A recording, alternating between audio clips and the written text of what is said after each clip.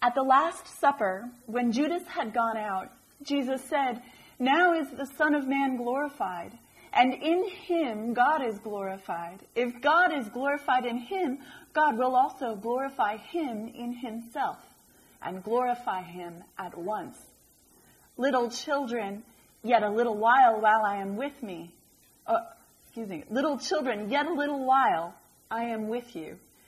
You will seek me, and as I said to the Jews, so now I say to you, where I am going, you cannot come.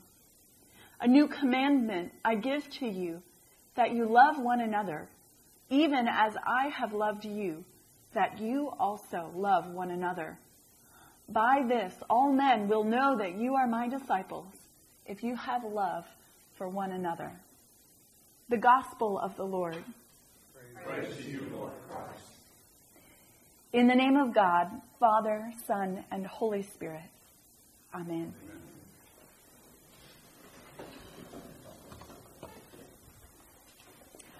They say that different people learn in different ways. And I've discovered over the years that I prefer multiple ways of hearing something and learning something. I am the classic audiovisual person. Give me a picture, let me hear something so that I can learn it a little better than I would just from rote memorization or just from one way of seeing something or just hearing something. And that's what we have in Scripture today. In the first lesson from Revelation 21, we get the classic audiovisual device. We have in that lesson a vision that God gave to the Apostle John while he was on the island of Patmos in exile. And that vision, he sees these amazing things. He sees the New Jerusalem, the holy city, descending from the clouds, descending like a bride adorned for her husband. And he hears, there's a sound, there's a voice coming from the throne that's in the middle of the city. So I appreciate this. I like this. I need to see it. I need to hear it. And what a beautiful vision it is. In that place, John says, he hears the voice saying, in fact, "Behold, the dwelling place of God is with man. He will wipe away every tear from their eyes, and death shall be no more. Neither shall there be mourning, nor crying, nor pain any more, for the former things have passed away." So we can get two things about this city from what the voice tells us. We see these amazing things through John's vision, and he'll go on to describe them later on in chapter 22 as well. But we hear two important things about this place. Two important things about this heavenly city, which is, in fact, not in heaven, is it? It's down on the earth. It descended down to the earth. It's a new earth, a new creation that we're seeing in this vision. Two things about this new creation. First of all, from verse 4, there will be no tears, no suffering, no sorrow, and no dying. It is as though those words of Sam Gamgee in J.R.R. Tolkien's Lord of the Rings, the Return of the King, the last book, he has woken up after everything, after the whole story is over. He woke up and he sees there his friend Gandalf, and he asks him, and he says, "Gandalf, you're alive. Has every sad thing come untrue?" What a great phrase to describe the new earth, that new city, the holy city, where every sad thing that has happened to us, that we have seen, that we have experienced in this life, every sad thing, every sorrow will come untrue. And that final sorrow, that final separation, death, will be no more. So that's the first thing at this place. There's no darkness, no sadness, no death. The second thing that we can notice is that God says specifically that he will dwell with his people. For those who believe through Jesus, there will be a time when we will walk side by side with God. In Genesis chapter 3, verse 8, we see that at the very beginning of the Bible, at the very beginning of the story of God's relationship with humanity, you see that God walked in the Garden of Eden. It says in chapter 3, he walked in the garden in the cool of the morning. And while he walked in the garden, he looked for his friends. He had a sweet fellowship, a closeness, an intimacy of relationship with that first man and that first woman, with Adam, with Eve. And as he walked in the garden, he looked for them. And he couldn't find them. They were hiding from him because they knew that they had broken his rules. They knew that they had transgressed. They knew that they had failed him and disappointed him. They had believed the lies of the serpent, and sin entered into that first creation. And so that sweet fellowship with God, that closeness and nearness, was broken.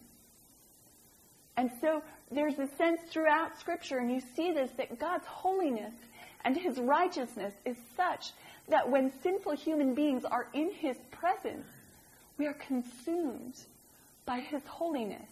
And so he devises this long story. This long story is all about him coming back and rescuing humanity, bringing us back into fellowship with him, back into relationship with him.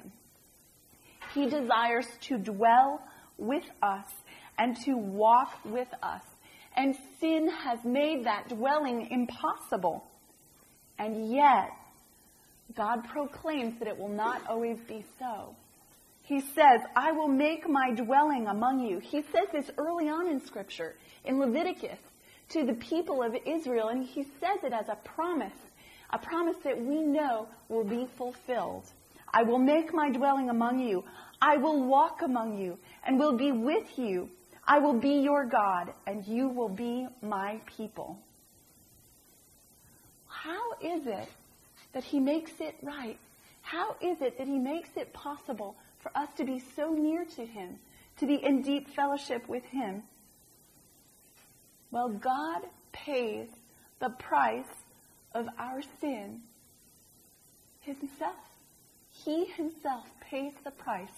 He pays our debt by sending Jesus Christ, the eternal Word, to dwell among us, to live, to be born as a frail little baby, and then to die for us, for our sins on the cross, and then to rise again. That is the story, his love story, how he rescues us and brings us back into fellowship and relationship with him.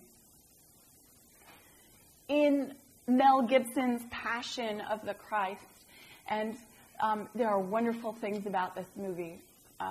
There are things also that are not in Scripture, oddly enough.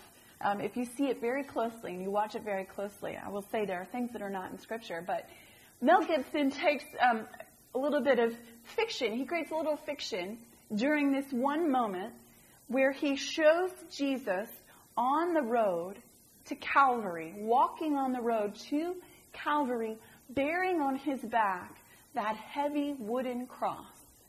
And in his film, Mel has Jesus fall under the weight of the cross, and he looks up, and he sees his mother, Mary, and he says to his mother, Mary, "See, Mother, I make all things new."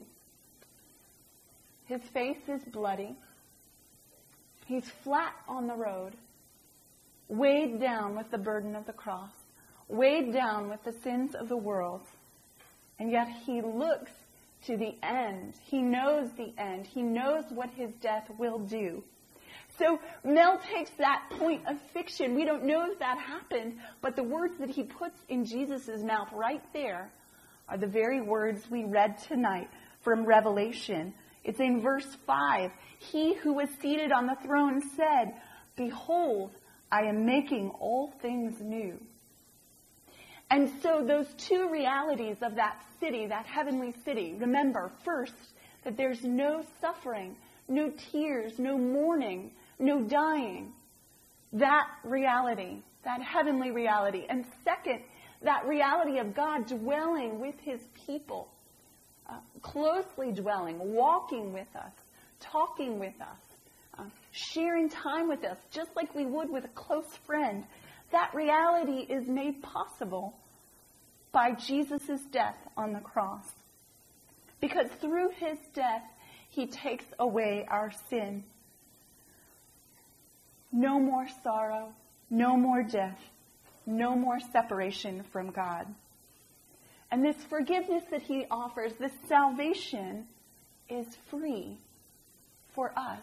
And we see this right here in this same passage. That voice from the throne says in verse 6, "To the thirsty I will give from the spring of the water of life without payment. I will give freely to those who are thirsty." The gift of salvation in Jesus Christ is a free gift that God gives to us with no strings attached. I don't know about you, but I don't actually like free things. I like some free things, but not really big things. Really big free things scare me. Just last month, I happened to be in one of the amazing restaurants in Birmingham, and I do really love our restaurants here. It's something I've been able to enjoy. People ask me, "Are you getting to know Birmingham?" And I say, "Well, I don't really know the geography, but I know all the best restaurants." That's probably a sign of the hospitality of the parish, isn't it? But I was in one of the best restaurants in Birmingham with a friend for lunch, and this close friend and I were talking, and we went after 3 courses. Yeah, it was a little extravagant. After 3 courses, we went to pay our bill, and the waiter said to us, "Well, your bill has already been paid. You can't pay. It's already been paid for." I was flabbergasted. And I tried to get him to do some sleuthing. I said, "Okay, can you find out whose name was on the ticket? What did the person look like?" And I got nowhere. I got nothing. I wanted at least to be able to write a thank you note. I wanted to know the person, be able to say, "I'll get it next time. Next time it's on me," right? As payback. A little bit of reciprocity in the relationship. But there was nothing doing. He had no idea who it was. And I know it was probably someone from the Advent. And yet it stings that I cannot even write a thank you note, some kind of effusive, flowery thank you to say how much I appreciated it and somehow make up for the generosity of this person. It was free. I'm still affected by it. Can't you tell? Well, that free gift is just like the free gift that God offers to us in Jesus Christ. There's nothing we can do. No thank you note could ever outweigh what it is he's done, could ever make up for it, to ever pay back for it and say, "Well, we'll get it next time, God." His gift to us is so big that the only thing we can do is to be thirsty. To the thirsty, I will give freely. And so I guess that causes us to ask, am I thirsty? How much do I want that vision? How much do I want forgiveness of sins? How much do I want freedom and eternal life and death no more and no more sorrow or suffering and that sweet walk of fellowship with God? Are you thirsty? Let's pray. Thank you, Lord Jesus, for your gift, for your death. Spring up within us a thirst that is only for you, that can only be quenched in you. And let us come to the waters and be healed and forgiven. We give you thanks and praise and glory and honor. And it's in your name that we pray. Amen.